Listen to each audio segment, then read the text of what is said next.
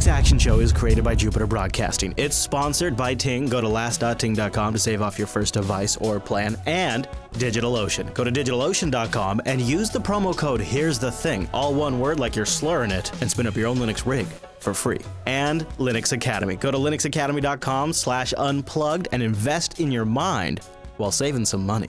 Welcome to the Linux Action Show, episode 451. My name is Chris. My name is Noah. Hello, Noah, and happy 2017 still to you. I kind of feel like it's still time to celebrate. In fact, we're going to celebrate the heck out of it. This is our actual official predictions episode.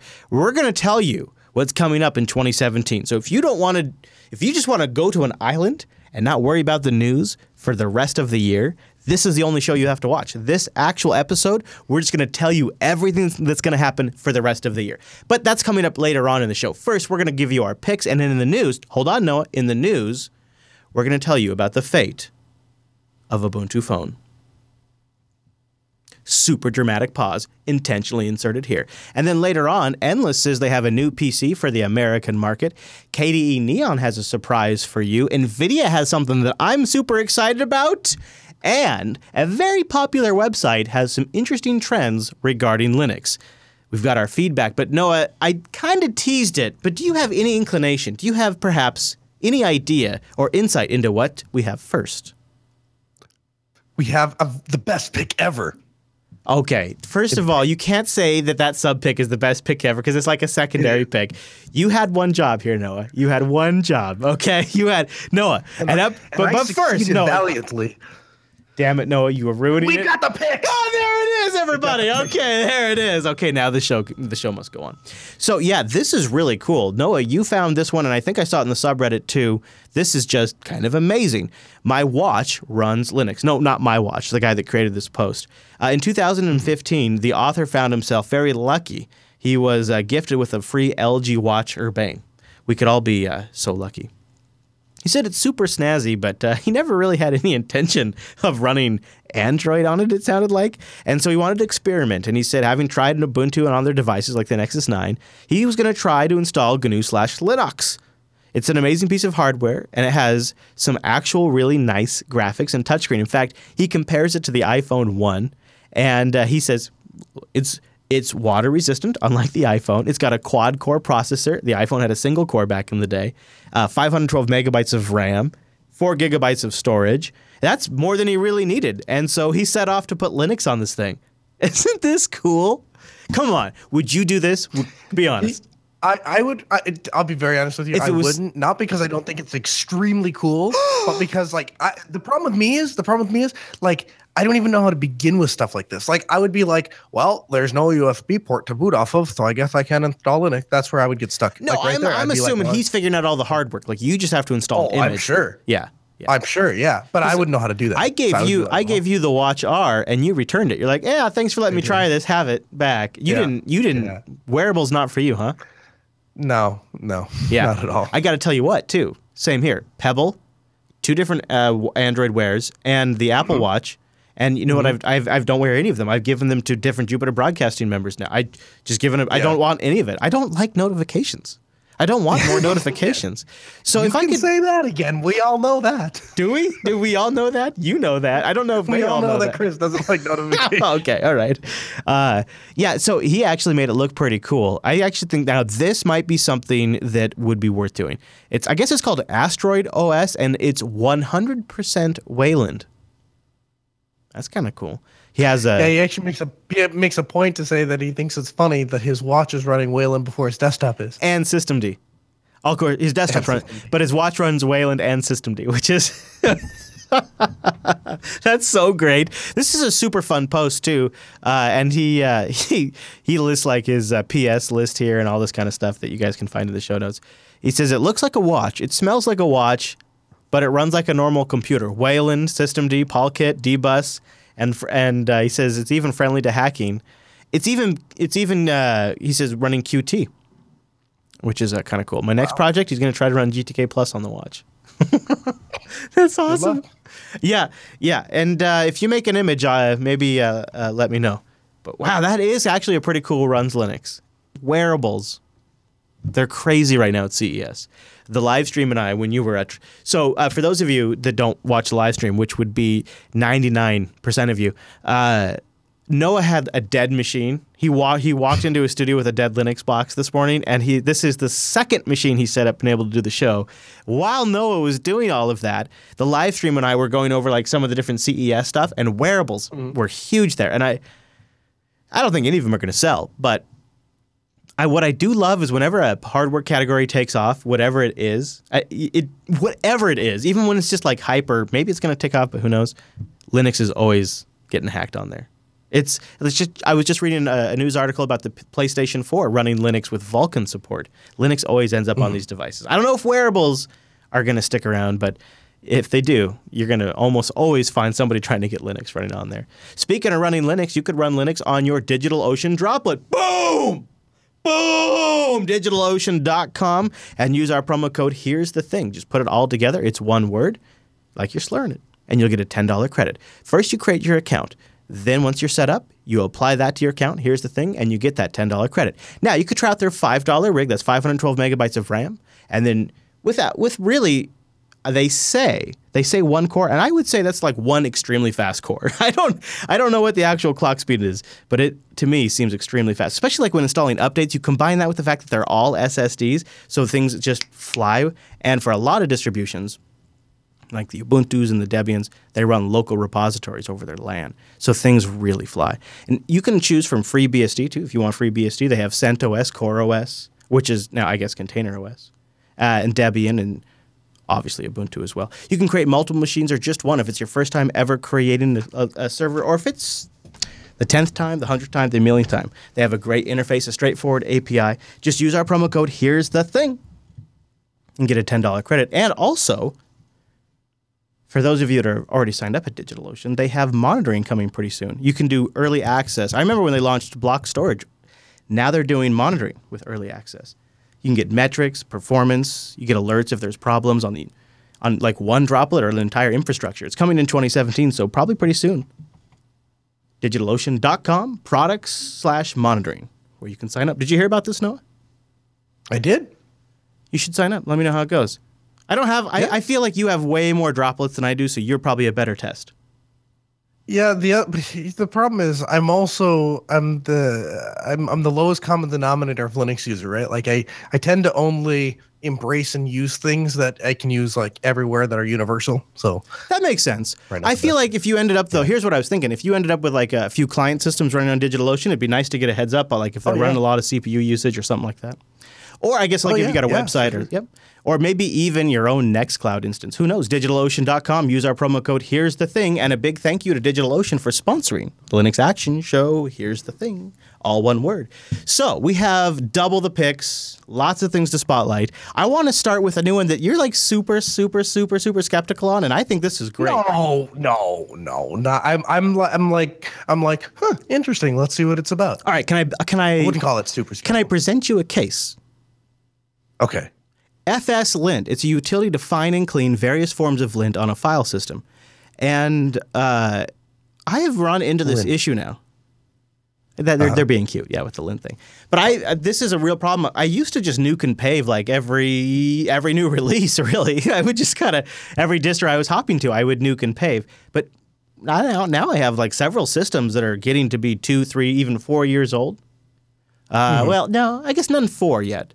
But pretty close to that. And so they start to have a lot of crap on them, a lot of cruft and things like that. And so FSLint is a utility to go through and clean some of that up. Now, Noah, I know you don't ever have this problem, but I often end up with a home directory or a downloads directory, especially like if I'm doing Usenet and torrents on this machine a lot. With a ton of duplicate files.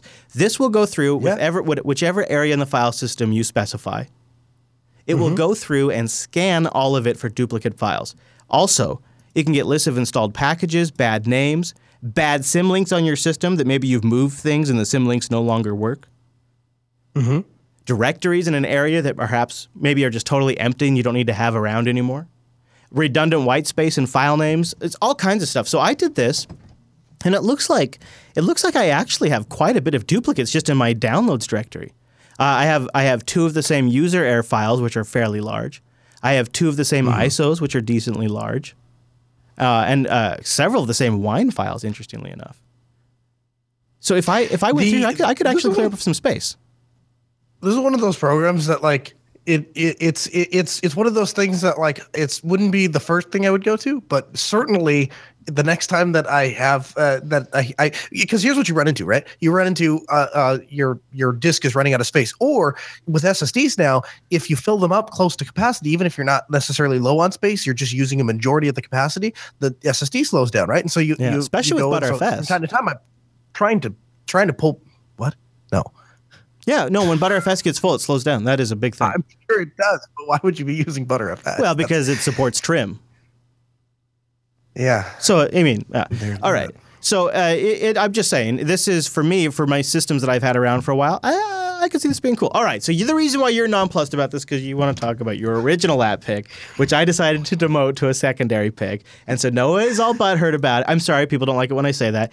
Noah disagrees with my executive decision to make this a secondary pick. And now, before I make it a secondary pick, hold on, let me make a disclaimer. I don't even think that's true. I love this next application. I have used it since it has literally been created. But the reason why I wanted to demote it to a secondary pick is for 2 reasons.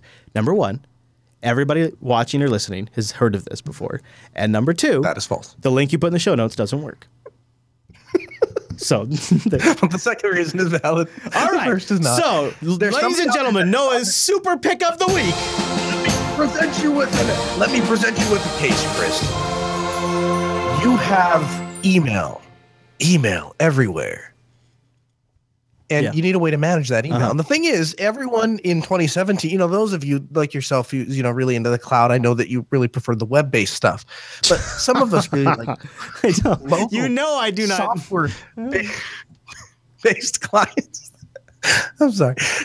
Local-based clients with software so that I can simply tab in. And I'd also like to get it's Thunderbird. It's Thunderbird. Like that. It's Thunderbird. And so Thunderbird is a fantastic application that does all of this and is actually one of what I call my 4 staples, one of the 4 applications that I have to have 100% of the time. And I think it is an atrocity of historic proportions that this has never been an app pick on the Linux Action Show, because it is probably the second or third most useful, most popular applications on Linux.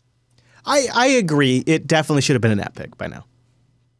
I think the reason why it hasn't is because there's not a single soul listening or watching this show that hasn't heard of it before. So why mention it? I could also, we could give a shout out to Vim. That might be next week.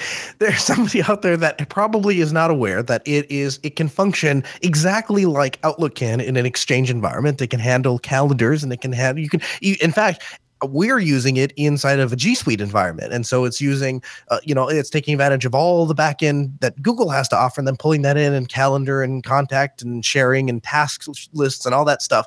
All that stuff works right inside of Thunderbird. And so, a special shout out to my dark theme that all you have to do is really search dark. I think it's like TD dark theme. TT Deep Dark. Deep Dark, yeah. That's TT Deep Dark. Best, in my opinion, the best dark theme for Thunderbird. There's not a lot of action in the Thunderbird add-ons, so there's a good chance if you go to the add-on manager today in Thunderbird or in 6 months, it's going to be the featured add-on. Right. Also, because it's just that amazing. So now, they keep stores. While we're talking about great Thunderbird add-ons, I definitely want to mention Enigmail, which is I think one of the nicest open PGP encryption managers for email. And you probably want to mention Lightning, right? Lightning is so there's 2 things you need to do if you want to integrate with G Suite or Google Calendar, any of that stuff. One is Lightning, and then the other is Provider for Google Calendar. You install those 2 add-ons, and then it's kind of weird. You go under File, New Message, and then that's where you can add a new calendar. It's kind of they kind of hide it in a weird place, but yeah, and then it syncs, and I get pop-up notifications on all of my alerts. So if I get it on my phone, I can get it on my screen as well. I can share those calendar events with other people. It's great. Yeah, it is such a sweet set of tools you can kind of build together. Thunderbird itself is a nice, solid, reliable mail client. I definitely am worried about the Mozilla Foundation's commitment to it, but it's in terms of an application, it's one of the best. It's available on lots of platforms, so it's also one of those great great applications to switch somebody to before you switch them to Linux. So if they're still on the Mac or on Windows or whatever, you can have them use Thunderbird, and then 6 months later or whenever it is, it's time to switch. You just have them use Thunderbird on Linux, and they're good to go. And it's definitely going to be a recipe for success. I also feel like it is a mail client from the 90s. I feel like it's from the era of when I had dial-up modems and I had to connect to my ISP, and then I would download my mail. I'm not saying it's a bad email client. I'm just saying not a lot of people are excited about it, and apparently the Mozilla Foundation is even not that excited about it. And then I have a lot of trouble using it. I have a lot of trouble just depending on it as a work tool if I feel like the very people making it are not super committed to it. Yeah. Not the developers themselves, but the people backing them. There's really not, I mean, other than, updating so that it still runs on newer systems, there's really not a lot of improvement that needs to be made to it. And also, we're using, at Altispeed, we're using it with Fastmail. So it integrates in the Fastmail environment perfectly. It does all the contacts and calendar and task syncing and all that. So, great, absolutely great mail client, and we had to give it some attention, even if it's only a secondary app. I agree. And you know what else? I think they just had a brand new release. So they're still pushing out new updates. So it's not like it's dead. It's not like it's dead. Right. I think it's just, it's one of those things. All right. Amazing. Now, most people would think I probably would have taken... Okay, yes, it is amazing. It is amazing. Also, there's other ways to do email now. I would say this next app pick would probably be the one that should have been more controversial in retrospect, but here it is. Digital Audio Workstation Essentials Collection, a set of plugins that work under Linux. Get excited, everybody. Get hyped. It's finally here. So...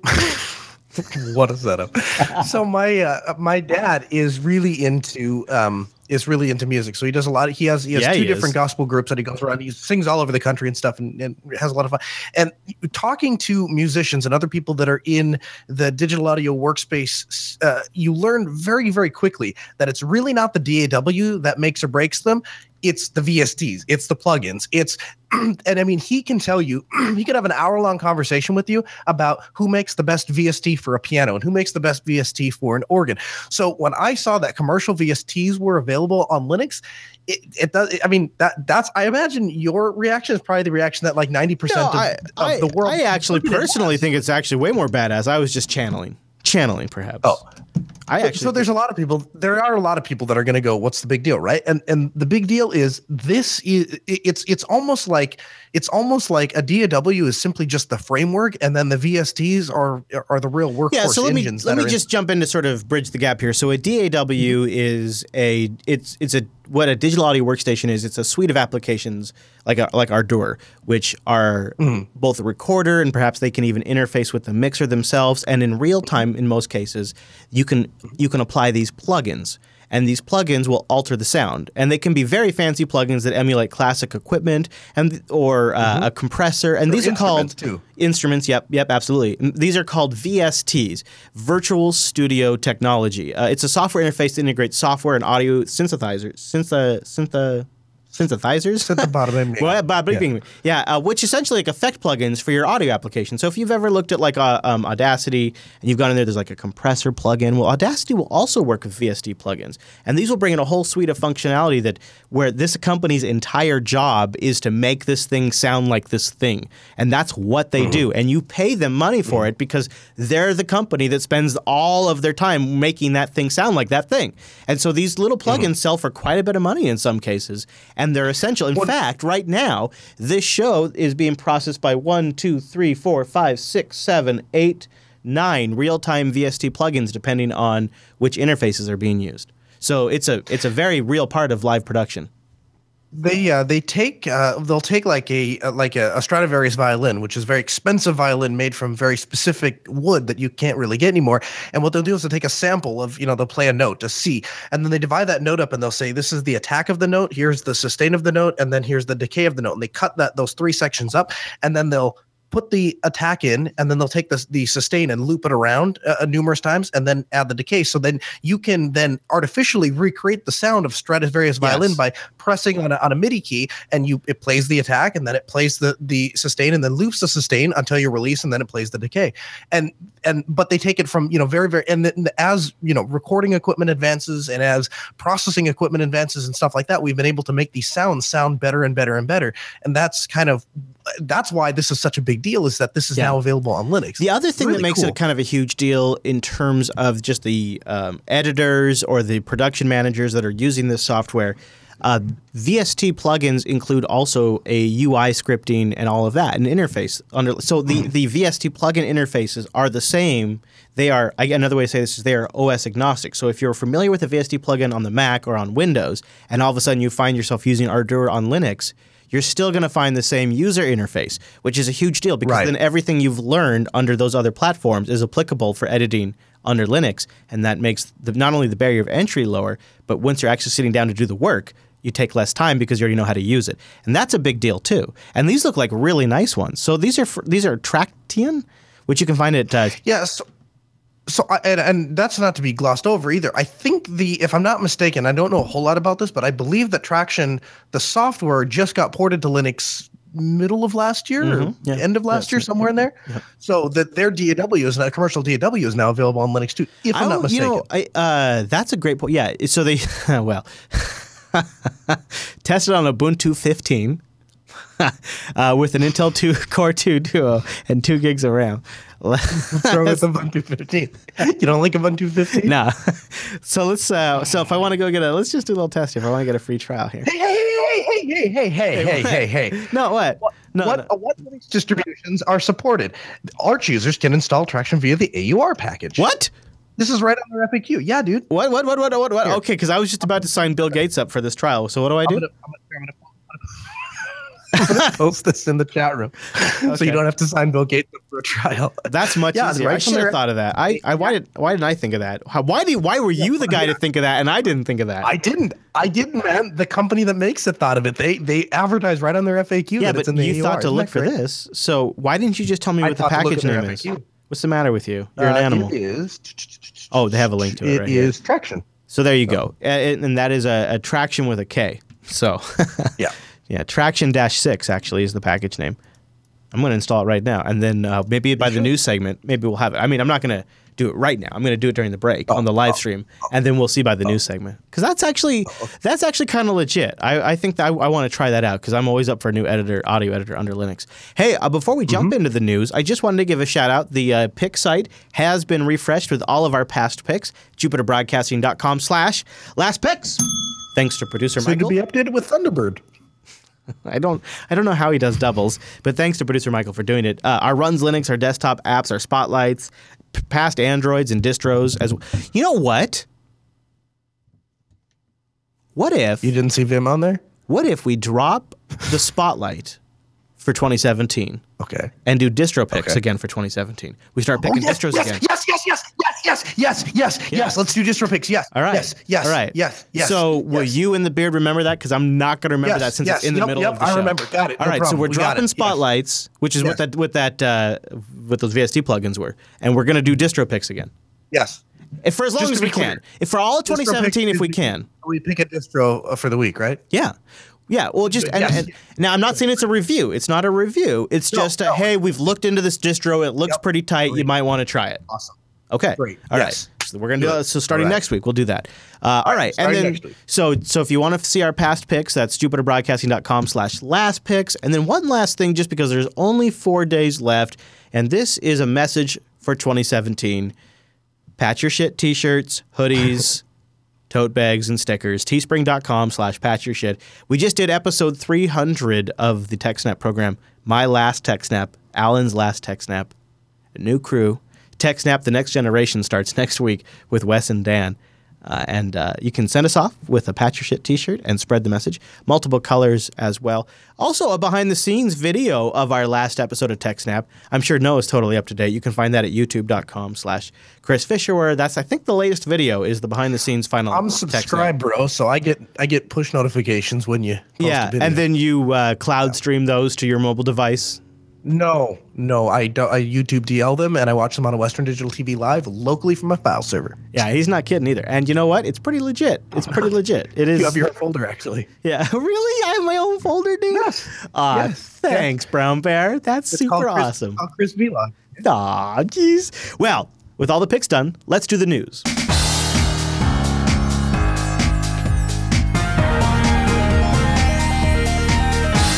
It's the news, and this episode is brought to you by Ting.com. Go to last.ting.com. That'll take $25 off your first device, or if you bring a device, I'll give you $25 in service credit. Last.ting.com. One of the interesting things, too, if you're a small business, 3 to 10 or more customers, I definitely encourage you to check out Ting because you can really save a ton of money. They have GSM and CDMA networks. Your average bill's $23. They have incredibly great customer service where you get to talk to an actual human being. You're not going to do that whole jumping around thing. And I really, really, really enjoy their dashboard because for the most part now, going 3+ years with Ting, I've had to call, I still think I'm once when I was on the road and I was actually just trying to troubleshoot my connectivity. So I had to call in.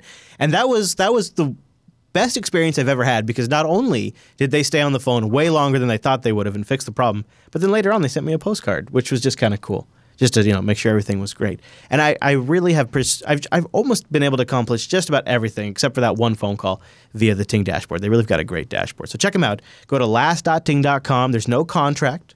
There's no early termination fee. You only pay for what you use. Doesn't matter if you want an iPhone or an Android or a feature phone. Also check out their blog, even if you're not ready to switch to Ting. They've got great tips for cord cutters, including those of you that want to stream quote-unquote international television. They've got a bunch of stuff for you guys. And they have great deals on devices if you want to buy it directly. $9 for SIM cards, GSM or CDMA. You can bring a Nexus device or pick one up from Ting too, like the Nexus 5X. $338, no contract, no early termination fee, only pay for what you use. $6 for the line. Check them out. Noah and I have been using Ting for a long time. I think we're both over 3 years now. No, are you over 3 years now? I am. Right? More importantly than me or you are the people that don't have any preconceived notions. They don't think about this stuff in real detail. They're just kind of like give me a phone, I use it. So I switched Alex over to Ting, right? As longtime best friend of mine, and he was on the phone with them because he wanted his phone unlocked for international use, and so he calls them up, and they unlocked the phone in like 30 seconds. That didn't take very long, but then he spent like the next 45 minutes talking to them about how their company works, and they use Slack, and he's like, oh, my friend uses Slack, and that's how we communicate, and then they have this big long conversation. I'm kind of sitting there listening, and I'm like, who the heck were you talking to? He's like, oh, that's Jim with Ting, and I'm like, that was all Ting? And he's like, yeah, I was just talking to him. We had a conversation about what this is what I do for a living. This is what he does for a living. This is how we do it. That's how they do it. And I'm like, so apparently if you want a conversation with a friend, call Ting. Yeah, they are very nice.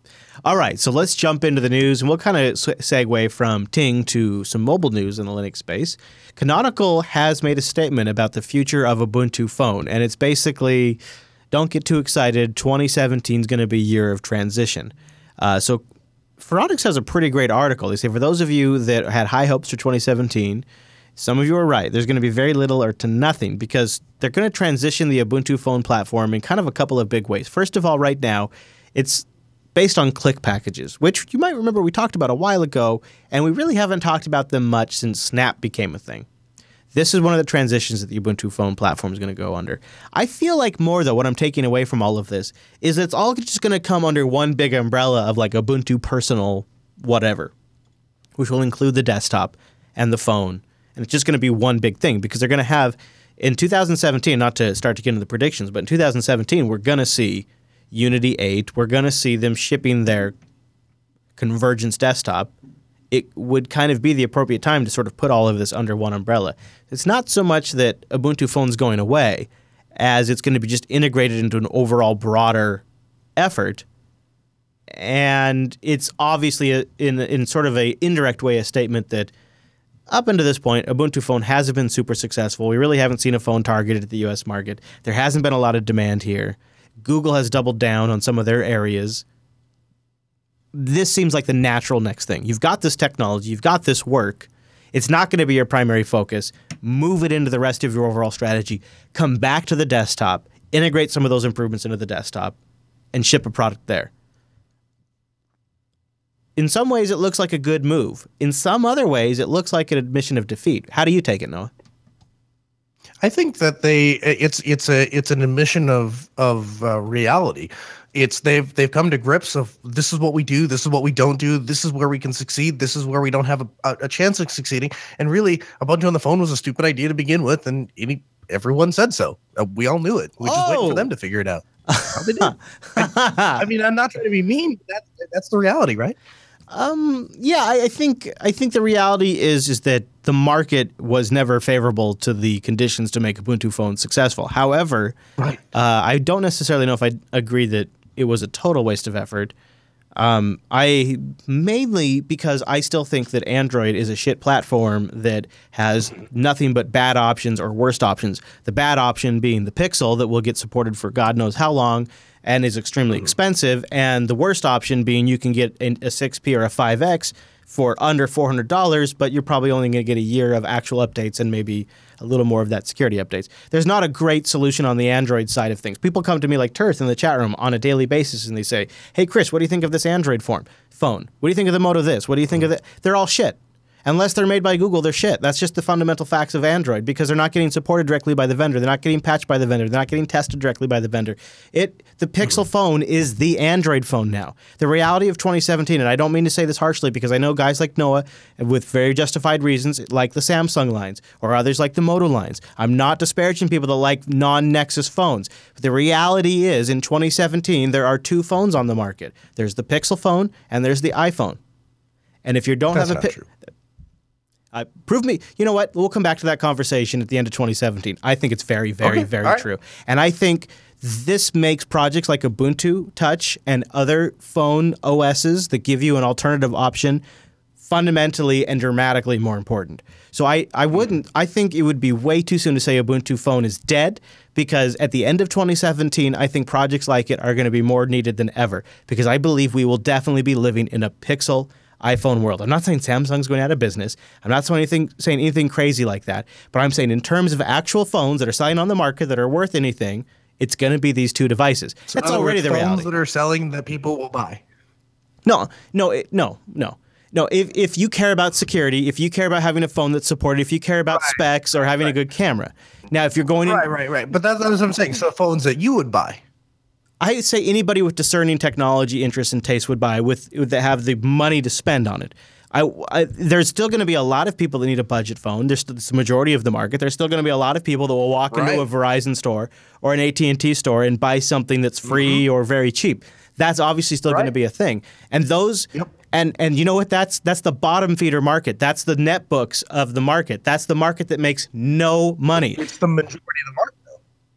But there's no money there. That's the problem. All of these vendors are going to lose their ass in these markets. Samsung is losing their ass right now on the low end. Everybody is. We don't need to get into it right now, but if you're curious, after the show, go look at the profitability of the mobile industry and just look at the information. It's if you sell phones in the low end, you literally have lost money for the last 3 years. You haven't made a profit. So there's no money to be made in that market. The only area that makes money is the high end. And there's only going to be two phones competing in that space, and that's Pixel and iPhone.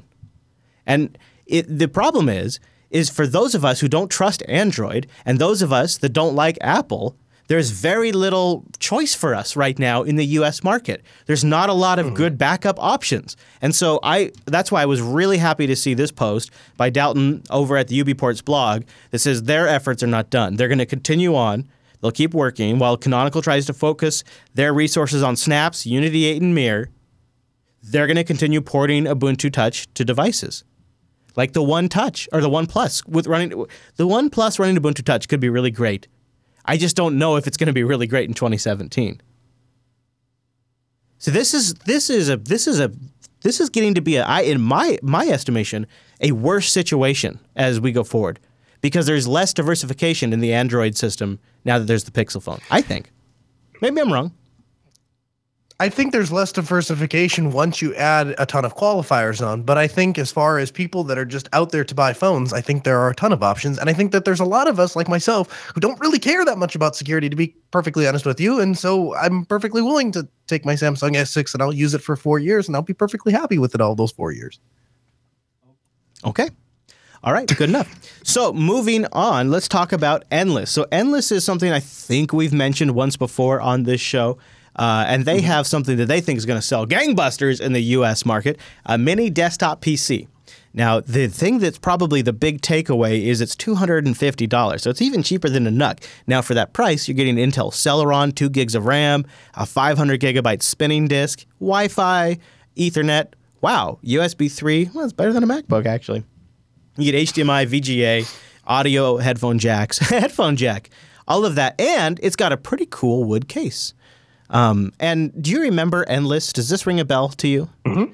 I don't. Yeah, so that was the so they had that if I remember right, it was the computer that was kind of structured for developing countries that had the just like this video says, very low specs that makes using a computer simpler and accessible for everyone. Endless OS works easily from the moment you turn it on. Just like a smartphone, apps are open from the home screen with one simple click. Endless OS is designed to be useful even when you're offline. Quality content is always at your fingertips so you can find the information you need when you want it. There's an encyclopedia with over 50,000 articles, plus tons of useful information about parenting, health, culture, and so much more. This reminds me a lot of like web TV back in the day. Yeah, sure. So the thing that excited me about this Endless PC initially is that, I'm really thankful for companies that are making products for developing markets, developing countries. That's great. I'm really glad that we have those products and that they're there to serve those people. Yeah. The problem is that in the US market, there's not a lot of products that are tailored towards us, and we do have them, but they're very expensive, or they're Microsoft based, or right? they're like all Microsoft tablets, has a little compute stick, and right, or the Google, whatever, the Chrome based box, whatever. This is a Linux PC that is great for grandma to check her email, for mom to browse the internet and get on Telegram, for the kids to go, play Tux Racer or something like that. Those little tiny things that, yes, we could put together with the Raspberry Pi. Yes, we could repurpose an old machine. Yes, we could buy a Windows machine and then reformat it with Linux.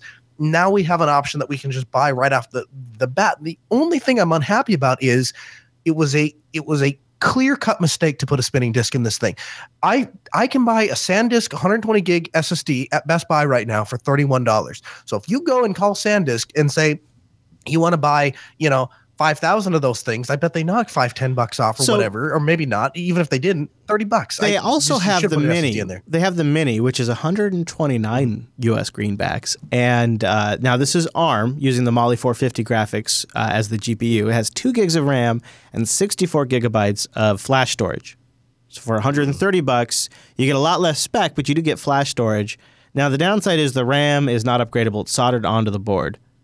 Sure, there's that, but you can upgrade the disk storage. Not a huge. I mean, ARM is great for a lot of cases. When it comes to there's just so many things that then you have to start thinking is this application going to be supported? Is that application? There's a Telegram port for ARM. So it'd be really nice to stick with x86 if we can. So Endless OS, which that would be the shipping operating system on these, is a custom version of Linux designed to be easy to use, they say, but which also comes with educational software pre-installed. They're also including a new initiative called Endless Code later this year in an effort to provide tools to help children and others learn how to create their own software, which is probably code for it's going to be very simple tools. They're going to make it available for download, the OS itself, on January 16th.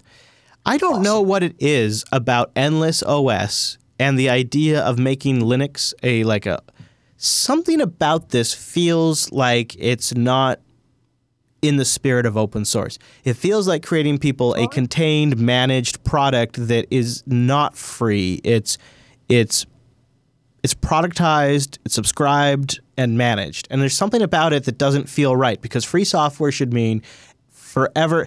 Okay, here's what the problem is. They call themselves Endless. Well, what's backing them to make sure it's actually endless? I guess that's my core issue. If you're going to call yourself Endless, are you literally going to be around for 25 years? Are you going to give me updates for 10 years? What is endless? So that's my only issue. I actually think it's a pretty neat idea. And what I do like about it is it gets the price of a PC that runs Linux down to the price of a tablet. And so if you have a family member who's like, should I get a tablet? Should I get another computer? this could be a new option for them if this all takes off, where they don't have to spend anything more than they would for a tablet, and they get a full Linux desktop PC with, in theory, a long-term set of updates, good software, pre-installed selection of software they'd probably like. So I guess my view on it is that for those of us who care about the operating system, if we're worried about Endless being around, we're probably going to dump it and put, Ubuntu or Mate or Solus even on one of these machines. And really what I'm looking for is a manufacturer just to build the hardware. But the thing is, Linux has never been very sexy. It has to be productized to be able to really sell. And so I think if they want to try to enter into a market and produce a fully contained product, then you put an operating system on there. And if you put it on there and you brand it and you productized it and everything kind of has this cohesive feel to it, then I think you set yourself up to sell more of those boxes. But really, I think we're splitting we're splitting hairs at the very end because really, the only you and I thing are is, looking for a you're box. right. Yeah, for us, the hardware is what really matters. For the end user, I just hate to see a new walled garden get created where they get boxed in again. Because I feel like we just watched that happen with Android. And we all, as Linux users, instinctively think Android's great, apparently, because it's got a Linux kernel in it. So we all defend. Anytime Chris says something negative about Android, everybody freaks out because apparently we all think Google's the best open source contributor ever. And, I could see the same thing with Endless. It's Linux-based. It's using free software. It apparently is using GTK3 for predominantly the most of the desktop. And it just creates a new walled garden. I just want to make sure that's not going to happen because that I'm not so excited about. Now, getting cheap hardware, stuff I could reload, stuff that runs Linux, I'm excited about all those things. But as a established Linux user who doesn't need an Endless PC, I might be way more excited about the Neon project, the KDE Neon project, announcing KDE Neon via Docker. This is brilliant. So you want to play around with KDE Neon like I do, and you don't want to jam up your system with a bunch of Plasma packages. So during Linux Unplugged on the AirMaster right here, I decided to install Plasma Desktop because new release, LTS version, super nice. I thought, okay, let's give Plasma Desktop a try again. And then, sure enough, the next time I went to update my system, I had a whole bunch of conflicts with Plasma packages. I immediately regretted the fact that I installed like 500 Plasma packages on my system, and I had to go through and purge all of them so that way I could do weekly updates on my Archbox like I like. So this really appeals to me because I am very interested in playing around with KDE Neon.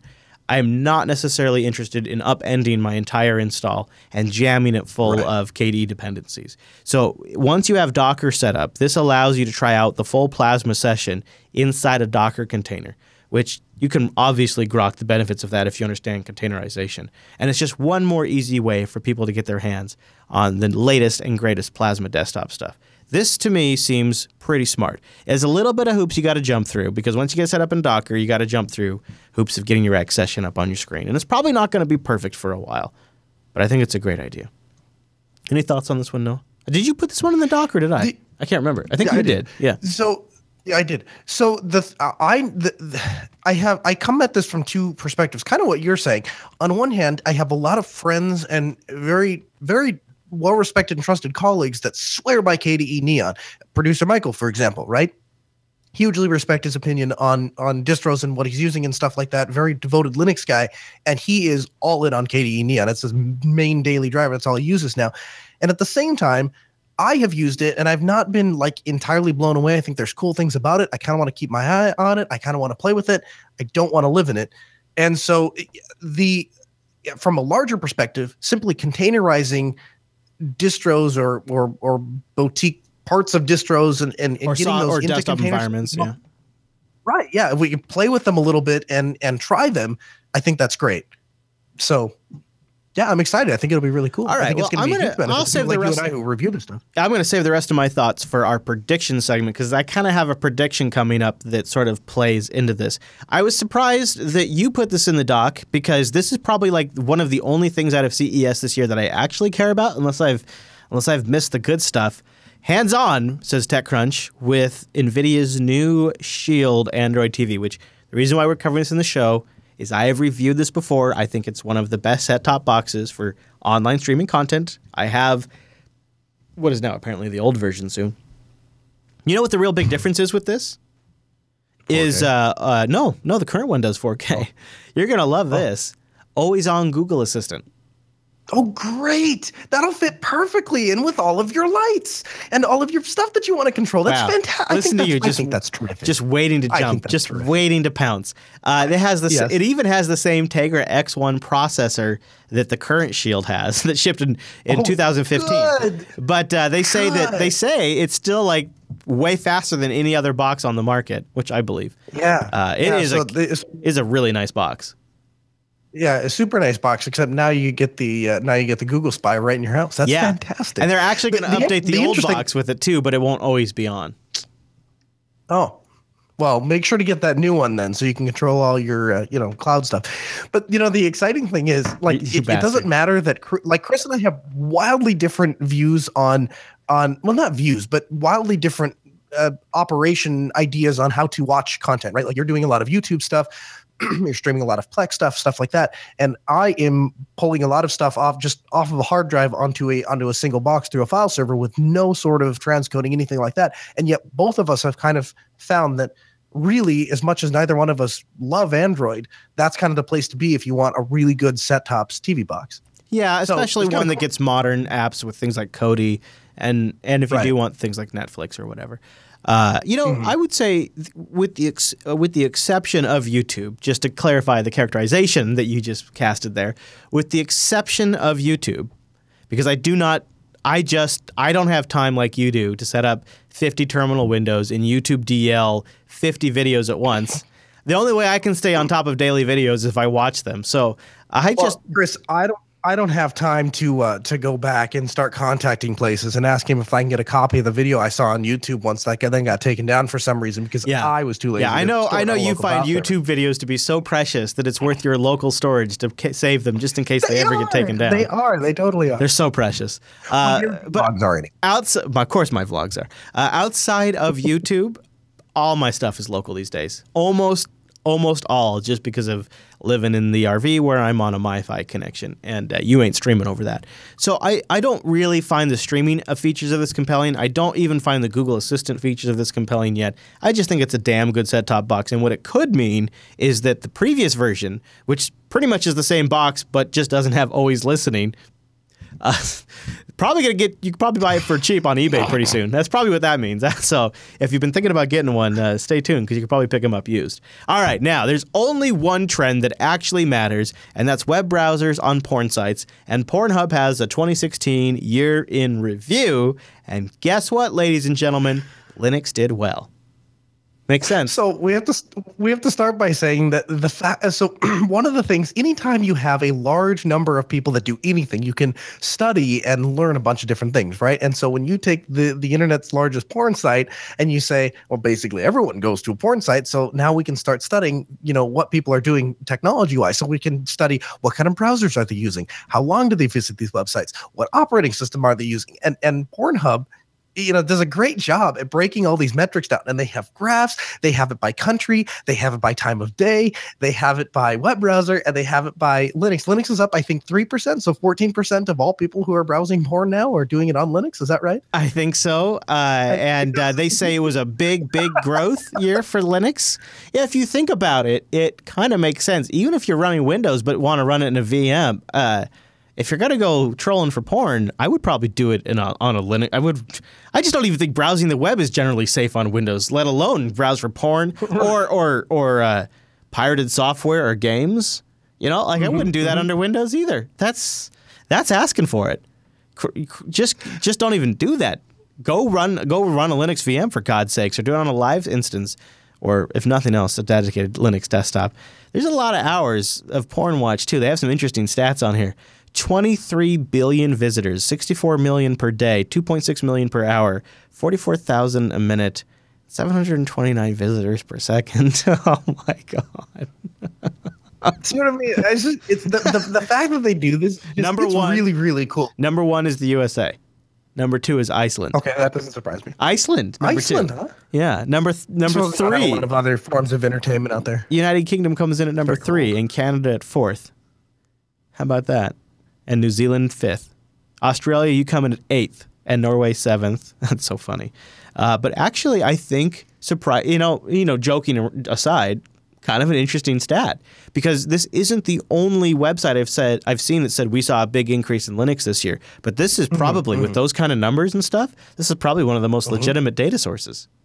Oh yeah. If you think about it, it's almost like, like when they were doing these polls that were going off of Google Analytics for to try to determine presidential polls based on what people are Googling. That's very very raw data, because it's unlikely to be influenced. Same thing kind of here. Like, I mean, I guess there's a little bit of influence because there's reason people might choose to use an alternative operating system to visit that particular site, but for the most part, it's very interesting information. So good on Pornhub for like releasing all of these in very scientific, factual, graphical form.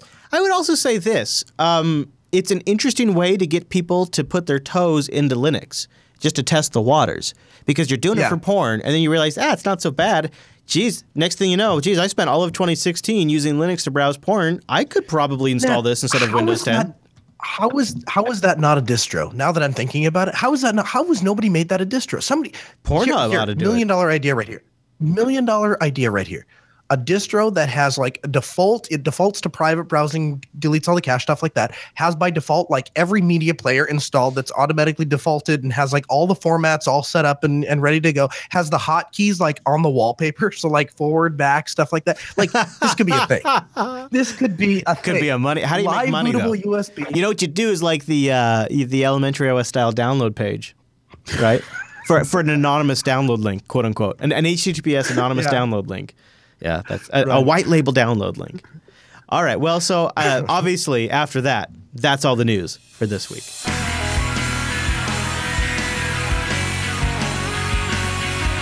At the beginning of every new year, we like to do our Linux predictions, look ahead and tell you everything without a shadow of a doubt that's likely to happen in the next year. And Noah and I have gone off into our individual corners and created our lists, and now we're going to throw them at each other and surprise each other with what we've come up with for 2017. I have literally no idea, and I can't wait to find out what Noah's come up with for what's going to happen in Linux. But first, let's thank Linux Academy for making this segment possible. Go to linuxacademy.com/unplugged. It's a platform to learn all about Linux, the itty-bitty nitty-gritties, all the way up to the big platform stuff. linuxacademy.com/unplugged. Video courses, instructor mentoring, all of it is available. Oop, hi there, Gnome. All of it is available at Linux Academy, including training specifically for certs and all of those kinds of goodies. Whether you're an experienced sysadmin or new to the world of Linux, Azure, and AWS, OpenStack, and DevOps, a sharp skill set is an absolute necessity to succeed. Meet Linux Academy, an online Linux and cloud training platform that uses self-paced video courses and hands-on labs to give you real-world experience for a wide range of skills. Train for your certification, learn the latest DevOps tools, and grow your skill set to do better work. Linux Academy is not just a video library. Our scenario-based server labs and quiz system allow you to learn hands-on. We also have full-time human instructors who answer questions and help you earn that certification or promotion at work. We add new training every week, so you'll always be up to date on the latest tech. Sysadmins of every experience level use Linux Academy to stay on the bleeding edge of the Linux ecosystem. You should too. One of the other things I really like about Linux Academy is after you select your distro, the courseware, and the virtual machines they spin up on demand will automatically match that. And Linux Academy has a big sale going right now. So you can go to linuxacademy.com/unplugged and you can sign up for a 7-day free trial, or take advantage of their extended New Year's sale. You can get, if you buy it a whole year at a time, you can get a 42% savings overall versus month to month, which they, I think, are probably going to have just for a few more days because they extended it like 2 days ago. So you've probably got another couple of days for the extended New Year sale. linuxacademy.com/unplugged to sign up, and follow Linux Academy.com on Twitter to find out about more deals, content, and all of that stuff. linuxacademy.com/unplugged. And a big thank you to Linux Academy for sponsoring the Linux Action Show. So I think I might have slightly more predictions, although I've organized it a little bit so that we could actually drop some of my later predictions. It's no big deal. But since I might have one or two more, I thought I'd start with my first one because I think we're going to agree on this for 2017. It is going to be a big year for media production under Linux. It is damn near perfect for audio production. We've talked about this on User Air already, and I think there are major projects in that are going to make video production much better under Linux than it was in 2016. I'm thinking of PTV, but you might be thinking of Lightworks. You want to talk about that at all? Yeah, so I wasn't thinking of Lightworks, or I wasn't thinking of the editing aspect so much as, kind of, so much as I'm thinking that in general, production is going to move. I think production is going to take off in cloud-based services. I think there is going to be Chrome applications. I think there is going to be things like, that Sony suite that I think is going to get more. I think Adobe is going to start getting into trying to get more and more applications running on the web itself. And I think that alone is going to drastically, it's going to bust the door wide open for Linux users to be able to produce content under Linux. Interesting. I actually think it's going to be more, it's funny that we're going this way. I think it's going to be more native applications on Linux that are going to actually push it over. I think, first of all, for audio production, there are a lot of tools out there right now, especially if you use them in combination with some other tools that are actually web-based. Linux is one of the best platforms to produce audio podcasts on. And so there will be a lot of people that are just choosing Linux because of that. I know that seems like a what? What's he talking about? But if you dig into it, it's true. And video production is very close. Lightworks is spending a lot of time and energy this year specifically on Linux, and they're spending a lot of time and energy making sure that you all know they're doing that. So that I think that speaks volumes for where they see the market going. In some ways, probably in response to the lack of proper Mac hardware updates and people abandoning Final Cut and Macs. I also think PTV and OpenShot are going to make big strides this year. So I know this is not a super strong prediction, but I think production under Linux is going to be, it's going to be the year of Linux media production in a small way. So that's my first prediction. I figured it'd be one that we both agreed on. It's not going to shock anybody watching this show. That's our warm-up prediction.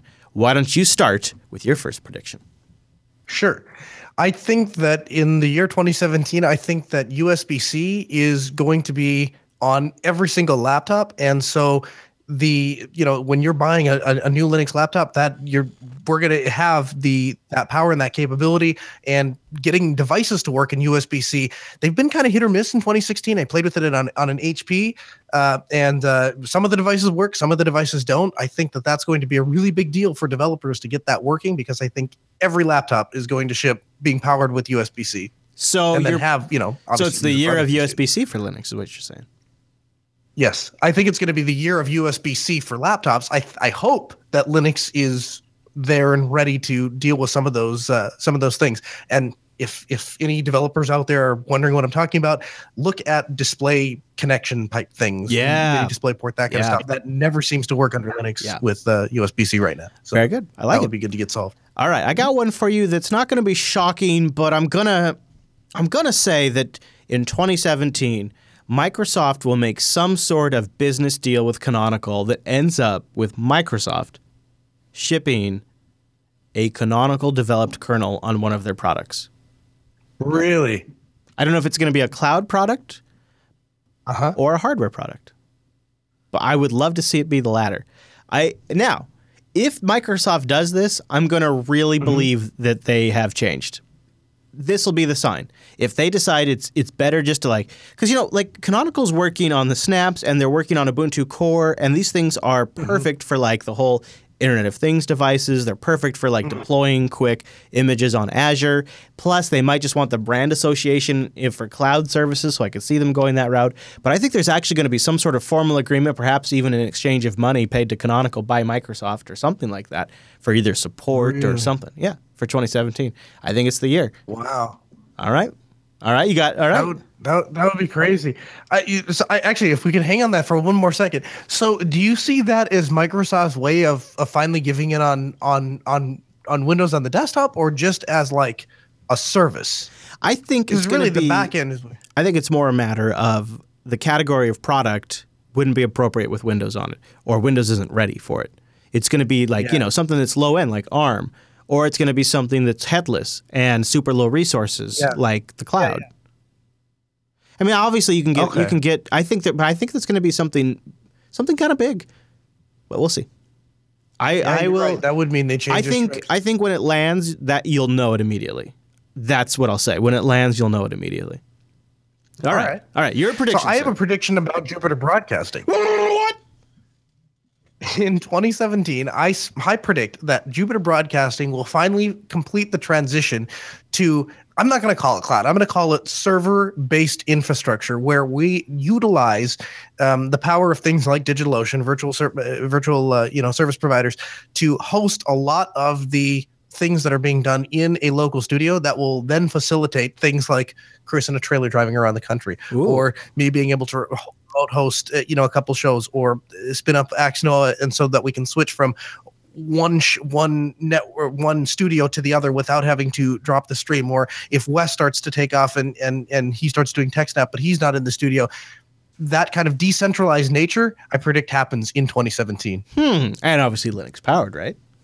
Of course. Well, of course. Is there a way to spin up Windows on DigitalOcean? We got close in 2016, but I think, we flew too close to the sun and we burned ourselves and we pulled off for a while. So what precipitates this push again? What do you think? I think really it's going to be three things. I think it's going to be the fact that there are now a multitude of different people that are producing content, Wes and Dan and myself, and we're coming in. And so what was Alan and Chris Moore remotely as well. Right, as BSD, right. They kind of have that process worked out, though. So, but when it comes to these new guys, we have to have it does affect them, because they still have to drop the stream and switch, right, when they're taking over. So so trying to facilitate that change as that grows, I think that's going to be a big push. I think the biggest push, I think the thing that's going to push it over the edge, is going to be your desire to be mobile and free, and a key part of that is going to be able to have a key part of that is going to be able to have a stable, structured LTS-like environment that you can always go to and just have your studio ready so that you can get to work and do content. And that has to be available to you anywhere. But at the same time, you have to be able to move around and take things apart and put things and and so the way to do that is to offload the majority of the heavy lifting to some sort of, server-based centralized environment. All right, I won't dispute, mostly because you'd be the guy that has to make the bulk of that work happen, and if you don't do it, your own prediction fails. So I'm not going to dispute that one. Okay. All right, so I have a prediction for Elementary OS, and also Solus to an extent, but definitely Elementary OS. I think it's going to be a great year. It's going to be the year that Elementary OS begins to replace Mint. And so I don't mean to disparage Mint in this statement, but I think at some cost to Mint, Elementary OS is going to have a huge year. Also Solus, but for different reasons. Elementary OS and Solus are going to discover a base of users that didn't even know they existed, that want exactly what those two distributions provide. And that large base is looking for software and desktop environments right now. You can find very interesting and compelling blog posts all over the internet about it. It's been fascinating for me to follow. Solus obviously appeals to those of us who might find ourselves more into a more experienced user's distribution. And Elementary obviously appeals to those that want something standardized, consistent, and appeals to perhaps to somebody that wants a more traditional style interface. You know what I'm trying to get at. Yeah. I think you're 100% on the ball. I think what will really, really help that is simply more people knowing about Elementary. I think that they have all of the details down. They have all of the infrastructure there. They have everything the groundwork laid out. I think the biggest problem is if you go and just Google, what should I start with? There are two answers that pop up on various forums. One is Ubuntu and one is Mint.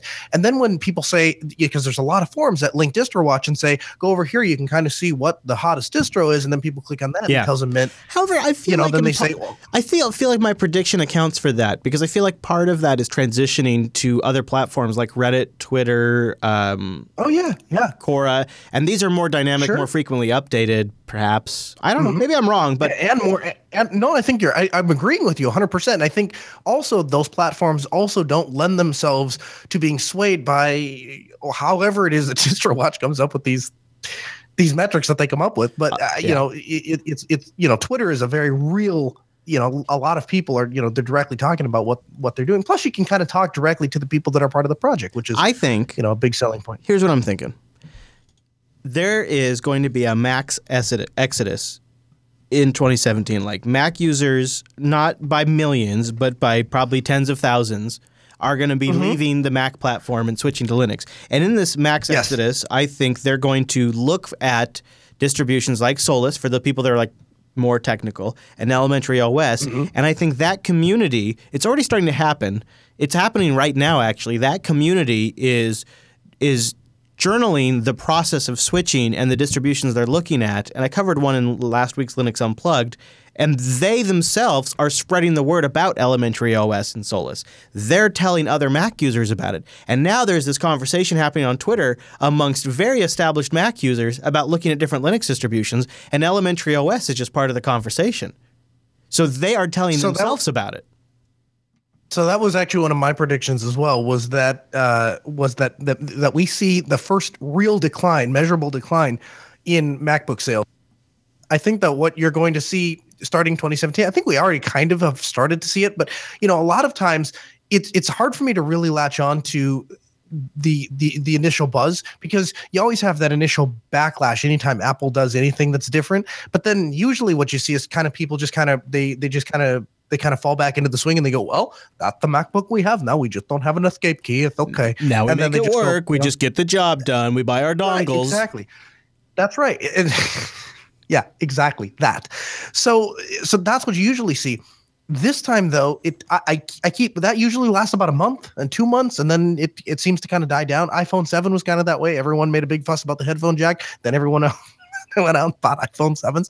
But you've not seen that. And I am still talking to Mac people, hardcore Mac people that are in love with Apple. And they're like, yeah, man, I don't know if I could do that. No, dude, they crossed a line too far. They really crossed a line too far, I think. And especially because the big payoffs didn't really actually pay off, like the big battery life and all that kind of stuff. So that's your prediction? Maybe. That was one of mine, yep. I like it. That's pretty good. All right. Okay, very good. So the MacBook sales decline. We both think it's going to be good for Linux. I don't think it's going to be like some huge revolutionary change. I think it's going to kind of go like this. There was probably a good portion of Linux users that split off when Canonical announced Unity, and they switched to the Mac. I think we've talked about that. There's a lot of people that have blogged about that.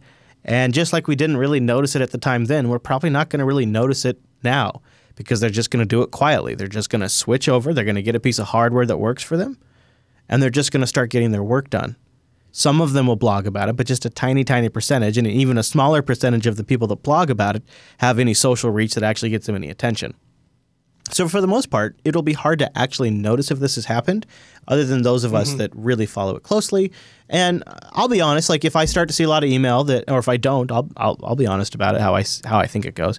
All right, so while we're talking about like banner years and stuff like that, I think this is going to be a big year, perhaps the best year that the Plasma desktop has had since the Plasma 4 series. I mean, I think this is the KDE application suite and the Plasma desktop have really hit their stride. We just talked about that Docker image that the Neon project is making available. The Neon project is doing everything they can to ship the latest and greatest from Plasma as fast as they can possibly get it out there. If people are able to now see the stuff they're working on immediately. There's a great couple of showcase distributions for it. They have an LTS release of the Plasma desktop.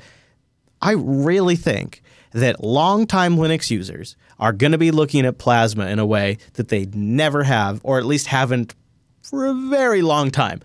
Big year for Plasma desktop. I think by the end of it, it's going to... Right now, GNOME always wins all of the desktop polls. I think those things are going to change in 2017. Really? I think it's going to be a huge year for Plasma. I'm not saying it's going to be like... But I think it's going to be really important. That's the first prediction I think I'm going to disagree with. I don't know if you're ever going to get...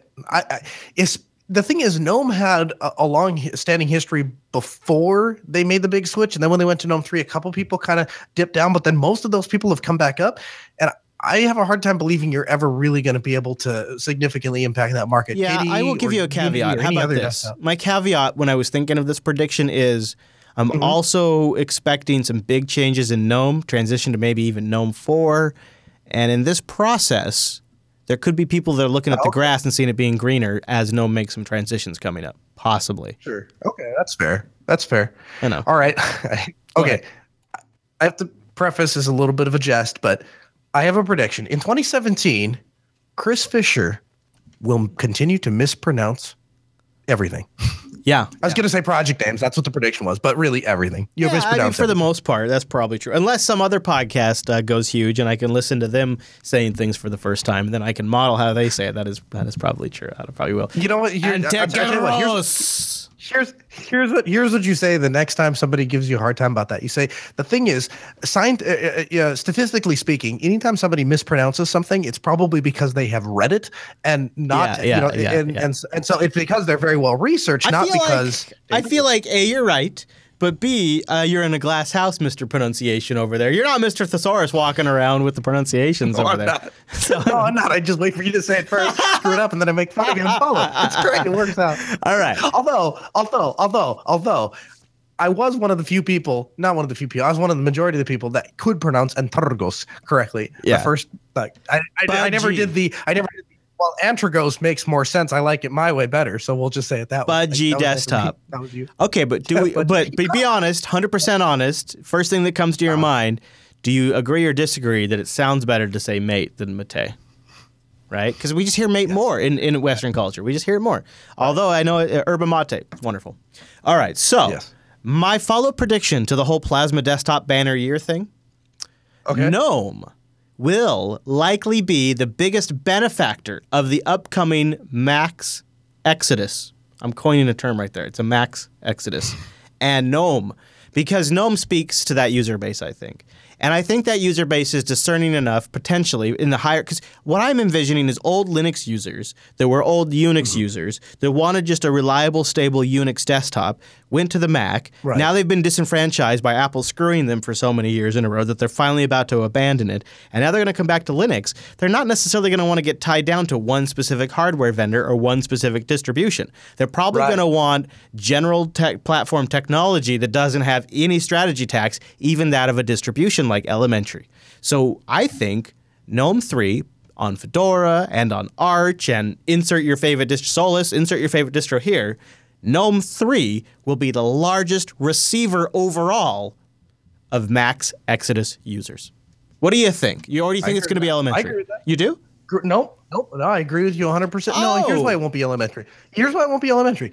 Because by the time in order to get to a point where people are willing to reinstall their operating system, those people have preferences. And if you're going to have preferences, it means you've researched. And if you've researched, it means you're going to find out that the majority of Linux users are using GNOME, and so that's what they're going to wind up on. And then once you kind of get into GNOME, then you get into the GNOME extensions. The Elementary OS is more. I see that way more. Here's where I think Elementary OS appeals to a big degree of them: consistent user interface, human interface guidelines for how you design software, a software development environment that gives you a lot of things automatically, and Lua, which is interesting to a lot of programmers and developers because it's cool. So I think Elementary OS does have a lot going for it, but I mean, just going off of, really what I'm forming these predictions are is off of the Twitters and the Gnomes and the blogs and the tweets and the Facebooks and all that stuff. I mean, really, it's just like following all these people in fascination, watching them sort of squirm. Where they're going to go. And, I see Fedora mentioned, I see Arch mentioned, and a lot of times it's because that's where they want to get GNOME 3. Now, do you have any other predictions, Mr. Noah? I do. I've got one last one. All right, lay it on me. I think that Internet of Things in 2017, like we thought 2016 was like, that was very Internet of Thingy. 2017 is going to be the Internet of Things. I predict that electricians, contractors, the whole nine yards, when they're building houses, they're going to build these houses with Internet of Things in mind. Light switches, when instead of putting in dummy light switches, they're going to give you an option. Do you want the dumb light switches? Do you want the smart light switches? And it's going to become an entire industry. And then I think what's going to happen is some sort of agency, organization, something is going to come in and try to regulate it and say that, like UL, for example, will come in and say, UL has to regulate Internet of Things. So if you want your Internet of Things device to function, then you have to get our certification, and then they're going to control and try to steer people into a given standard, whatever makes the industry a lot of money or whoever can pay to be in that industry. And we go from this science project type thing to a commercialized venture that, you buy the thing and you use it the way they tell you to use it. All right. Yeah. So, no, I could see it. One of the things we're looking at the CES coverage is one of the biggest products out of CES for 2017, or one of the biggest products that has a lot of attention at CES 2017 is smart devices and the Echo. Like, there's a lot of stuff built around the Echo and Echo integration. You might be right. Yeah. And I guess I just feel sort of like we're just going to all jump in. We're just going to dive right in and we're not going to think about the consequences. We're not going to worry about the security ramifications. And I don't really know how I feel about that. That makes your prediction makes me nervous. It makes me feel. I know exactly how I feel about it. There's no question how I feel about it. So I'm gonna. Where's Amazon based? Seattle. I'm gonna drive to Seattle and jack a boy up. I tell you what, I know exactly how I feel about it. This is a terrible thing, as I've been fighting against it for years. It's just I'm about to lose that battle. Yeah, so, yeah. Here we go. All right, so I got a couple just to round us up. All right, just a couple quick fire ones. Dell's going to expand its Linux line to the point that I start taking them seriously as a Linux vendor. That's my prediction for 2017. Valve pulls back on Steam machines for 2017 and doubles down on Steam Link. Doubles down. Yeah. So I think the Steam Link, it's $100 or so. Yeah. I think people will look at that. So I think they're going to double down on the Steam Link. Okay. And then one last Valve one. Valve brings early VR to Linux in 2017. Might be only a couple of titles. Might have to use specific hardware like the Vive. Yes. You think it's going to be the Vive? I hope so. I really hope it's the Vive. Yeah, me too. Me too. Yeah. And this is one that I'm putting in my wish column / prediction column because Chris really needs this badly. By the end of 2017, open source file sync is essentially a finished discussion. Either it's SyncThing, LibreVault, or Nextcloud, or C-File, or whatever you want to use. But my God, I hope it's LibreVault. I mean, whatever it is. I would just like it to be finished because you really like LibreVault, huh? I do. I think it's the best of SyncThing and BitTorrent. I really do. But it definitely has slowed down, and I'm not nearly as hopeful as I was for it last year. I think Nextcloud could be a very solid contender, but what I really want in the predominant open source file sync solution is something that's just all it is file sync. I like Nextcloud. I use Nextcloud, and I'm glad it has sync capabilities. But I also just need something that's just nothing but file sync. Something I can distribute amongst audience members, something I can distribute amongst Jupiter Broadcasting production members. I don't need it to be integrated with an entire cloud suite of applications. I completely agree with you. There's just one major thing missing from a lot of those sync applications, and that is I need it to be username, password, authentication based. None of this token crap. I need to be able to sit down at any box with nothing else I have and be able to just from my mind access my data. That's without that, it's useless to me. I have to have that. Yeah, and for some stuff, I'm really thankful in a pinch to have a web login. So there's definitely a role for Nextcloud in this setup. Doesn't have to be web. I'm fine with the client. I need to be able. It has to be username, password. Yeah, there's been occasions where I'm like, well, I'm really thankful to have a Dropbox login to be able to get this file on this computer over here. So I mean, I will always probably have a place for Nextcloud, but then there's also like I have gigs and gigs and gigs of lots of little files that I want to sync and distribute around the world. And I don't need anything else but just the ability to move files between file systems. And so I really hope by the end of 2017, we've landed on one that, like when we're having this conversation on this show or we're having this conversation on Linux Unplugged, it's just obvious what the majority of people are using. There's still lots of options out there. There's tons of, there's still people that are going to say rsync. It's still going to happen. But there's like one predominant solution that we all generally use. Sort of like Telegram has sort of become, there's Signal, right? There's WhatsApp. And there's IRC and Slack, but there is a predominantly amongst the Linux community, a lot of us are using Telegram. Not everybody, but a lot of people. And we're normal. Yeah, right. Yeah, and it'll kind of be like that, I hope, only for file sync. So that's my prediction and sort of also / wish, and that's my last prediction. Do you want to put these in the show notes, or do you think we should make people watch? Yeah. The only reason I didn't put them in there before is because it's more fun to read. Yeah, exactly. But I don't know if it is. Actually, I don't know if it is a good idea to put in the show notes. Maybe we should keep it a big surprise. Oh, really? I don't know. Let's talk about it. We'll talk about it after the segment. Okay, all right. Yeah. So there's some good ones, but then people could read this and think they know everything they know it all. No, they think they know it all. Yeah. Although, you know what? I'll tell you this. It's much harder. It's much harder for me if we don't put it in there. So one of the things I wanted to ask the audience is, do you like it when we go back and play our previous predictions from last year? Because traditionally we've done that in this episode. And I would have cut the news and I would have put them in the news. So I would have played what predictions we got right and what predictions we got wrong. But then it dawned on me that it's a podcast that's always available for download, and if people cared, they could just go listen to the past episode, and I don't need to go do that. So I would genuinely like to know, Should we do that? Because we could do a dedicated episode where we own up to our past predictions. So leave a comment either on the subreddit or on YouTube, or send us an email wherever, if that works better for you. You can do the contact page or just a comment on YouTube or the subreddit, linuxactionshow.reddit.com. Should we do that? So here's my question to the audience is, and it doesn't really matter because like eventually I have to get Chris to approve this anyway, but would you guys rather have, because I think it would be more fun rather than do a predictions episode, to do a wish episode at the beginning I'd like of to the do year. that too, actually. That could be fun. Like it really, because if you think about it, like I can kind of predict, but a lot of times it's depressing. Like when I sat down to do predictions, it was Thursday, Friday when I think or Friday, I guess it was, when I sat down to start thinking about it, I'm like, well, that's going to probably happen in 2017. It's like the things I've been dreading, but I know they're going to happen. So it's like a good prediction. So then to change it, I'm like, well, this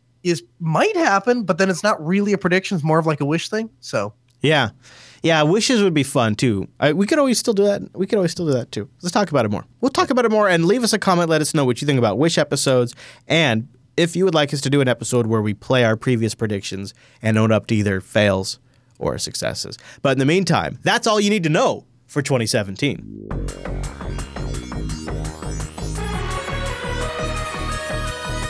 And that brings us to the end of this week's broadcast. Before we go, we got some emails to read, and I want to thank System76 for sponsoring this segment. Go to system76.com and get yourself a machine built for Linux, powered by Ubuntu, supported by a company committed to Linux. You don't have to fight with hardware. You just get to play with your Linux and get a machine that out of the box just works great with just about every damn distro out there. The Meerkat. We don't mention the Meerkat that often. That tiny little itsy-bitsy PC. And, of course, they have a bunch of systems with the NVIDIA GTX 10 series cards if you want dedicated graphics like the Oryx Pro. Tons of folks in the audience like the Oryx Pro. But also, a lot of people in the audience seem to be buying the Lemur. The Lemur. If we're going to call it the Lemur, shouldn't we call it the Meerkat as well? That is ridiculous. No. So check them out at system76.com. They also have swag for sale, like a bag, which looks pretty radical, actually. Look at that thing. Oh, look at that backpack. Oh, man. Check them out, system76.com. In the little checkout area, tell them the Linux Action Show sent you, or tell them Noah switched you to Linux, something like that. That way they know. That way they know that you came from here. You know, that looks like it's near their office where that picture was taken, doesn't it? Yeah. They live. Yeah, I think so. They live in such a pretty area. Like all of their, it's funny, like all of their, once you visit System 76, then it's kind of funny because like all of their promotional photos on like, Staff, if you look like the little animation that used to play, exactly. Is Carl and Luisa like sitting at like a coffee shop or whatever. It's really kind that of one cool, right there. Yeah. Yeah, there you go. Yeah. Yep. They did a really good job. Really good job. All right. So did we just decide you were going to read the first email right before we started? I believe you did. Go ahead. Frodo Wiz writes in and he says, I tried this out a few times throughout the year and I was happy with it until I found out it never supported ZFS. By the way, he's talking about Solus. Solus OS has some bells and whistles as far as Steam goes, except for data integrity. Simple question. Do you expect me to amass 500 gigs of games over a cell phone connection? Trust data won't get hit with bitrot or on some other file system other than ZFS. Want to re-download 10 of them over a cell connection? I didn't think so.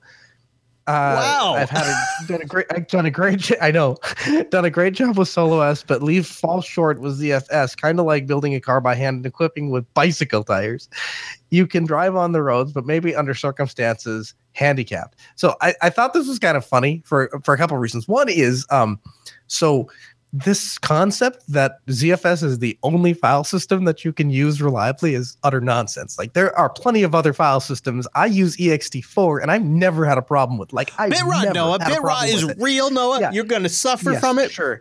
Right. Yeah, I suppose it could be. If hardware fails, I guess I'm hosed. But really, again, if you have a Solus box, we're not talking about running your server on it. This is your laptop or your desktop or whatever that you can really, you should really have, a second drive, right. And you really should have a backup solution if you're really that, worried about it. But ZFS on the NAS, I agree. Also, XFS is a great file system. ButterFS would be fine in many circumstances for something like this. I mean, the thing is I would say bitrot is something to consider, but I would be 10 times more focused on my backup strategy.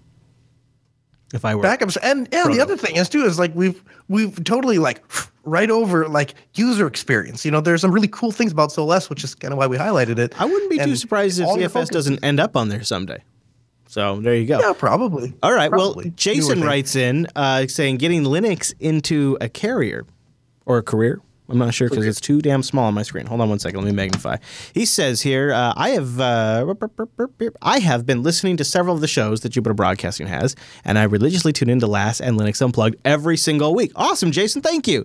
He said, would studying with Linux Academy and getting my RHCA and RHCE be enough to get a job and a job that would make a decent wage? I know there's a catch-22 of certs that can be worthless without any experience at all. However, if I'm correct, the Red Hat CA and the Red Hat Certified Engineer are performance-based exams. Wouldn't that be enough to maybe at least get my foot in the door? I've taken several Linux, Windows, and Cisco courses back in 2005 and 2006. However, I know a lot has changed since then. Any advice would be greatly appreciated. Thank you for everything you guys do at Jupiter Broadcasting, and I wish you a belated Happy New Year. Well, Happy New Year to you too, Jason. Noah, you got any thoughts on this guy? Yeah, so I would get certs if you have like I would look out and see what's available in the job market. You find something that is interesting to you or that you want to work for, and they say, these are the requirements we require to have these certifications, then I would get them. If you can pass the Red Hat test alone, like the RH, if you can get the certified administrator with just taking the test, that's only like I think $300. But if you got to go take the course, or something like that, and you want somebody to teach it to you, then you're probably looking at a couple grand. I wouldn't spend that kind of money unless you have something lined up that you can get a return on it. Of course, you can always do that at Linux Academy. That's how I did my Red Hat 6 certification. As far as actually getting into a job, career building, getting a job is all about who you know. It's this idea that you're going to go online and apply for 15 jobs and get one is utter nonsense. It's not going to happen. You got to know somebody in the field, or you look at who you know, look at who your connections are. Go to some Linux Fest. There was a guy at Self last year, showed up at Self, and or it's the year before, I'm sorry.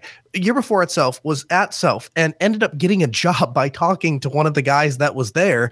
And he's actually it's Jason in the Linux Unplugged. He's there every once in a while. He got a job at Self just from networking with people. I would say a lot of people I know it's always who you know, but I don't know anybody right now that can get me a job. Well, then you do have to start somewhere, and fests and conventions are one place to start, but it's also not ridiculous to assume that starting the process of education, meeting people in class, meeting people through that process might lead to something too. Sure. Just getting started, Jason, would be good. So I'd say yes. Now, that all being said, I don't know if I would hire somebody without any experience. So if you could even pick up a few side gigs here and there or something like that, just be on the lookout for things to just start building out the resume while you're doing this. That would also be a very good thing. If you have a question for us, jupiterbroadcasting.com/contact, or you can leave us a comment at linuxactionshow.reddit.com. This show is live on Sundays. You can do that over at jblive.tv. I call it the Sunday service. Linux Action Show, Sunday morning. Just make it part of your constitutional weekly visit, jblive.tv. Get it converted to your local time at jupiterbroadcasting.com/calendar. Your weekly constitutional, Noah. Where can people find you throughout the week? Not on the toilet. At Kernel Linux on Twitter. At Altispeed is our company site. At Jupiter Signal is the Jupiter Broadcasting Twitter handle. And at Chris LES is that guy over there. Hey, good job. That's all true. That is all very true. And you can grab RSS feeds for this show over at our website and get it every single week. You can also subscribe on YouTube at youtube.com/Jupiter Broadcasting. And last but not least, you can download individual episodes and find links to all the stuff we talked about today over at jupiterbroadcasting.com. Okay, everybody, thanks so much for tuning this week's episode of the Linux Action Show, and we'll see you right back here next week.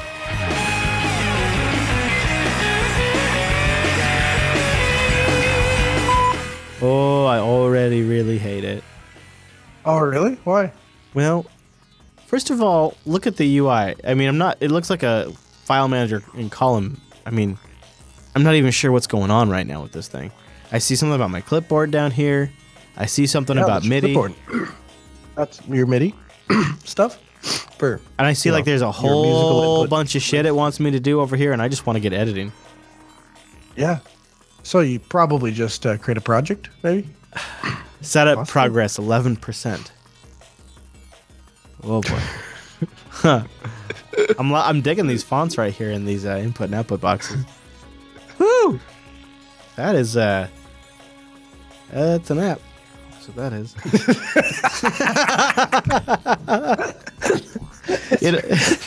Your intonation says more than you ever could.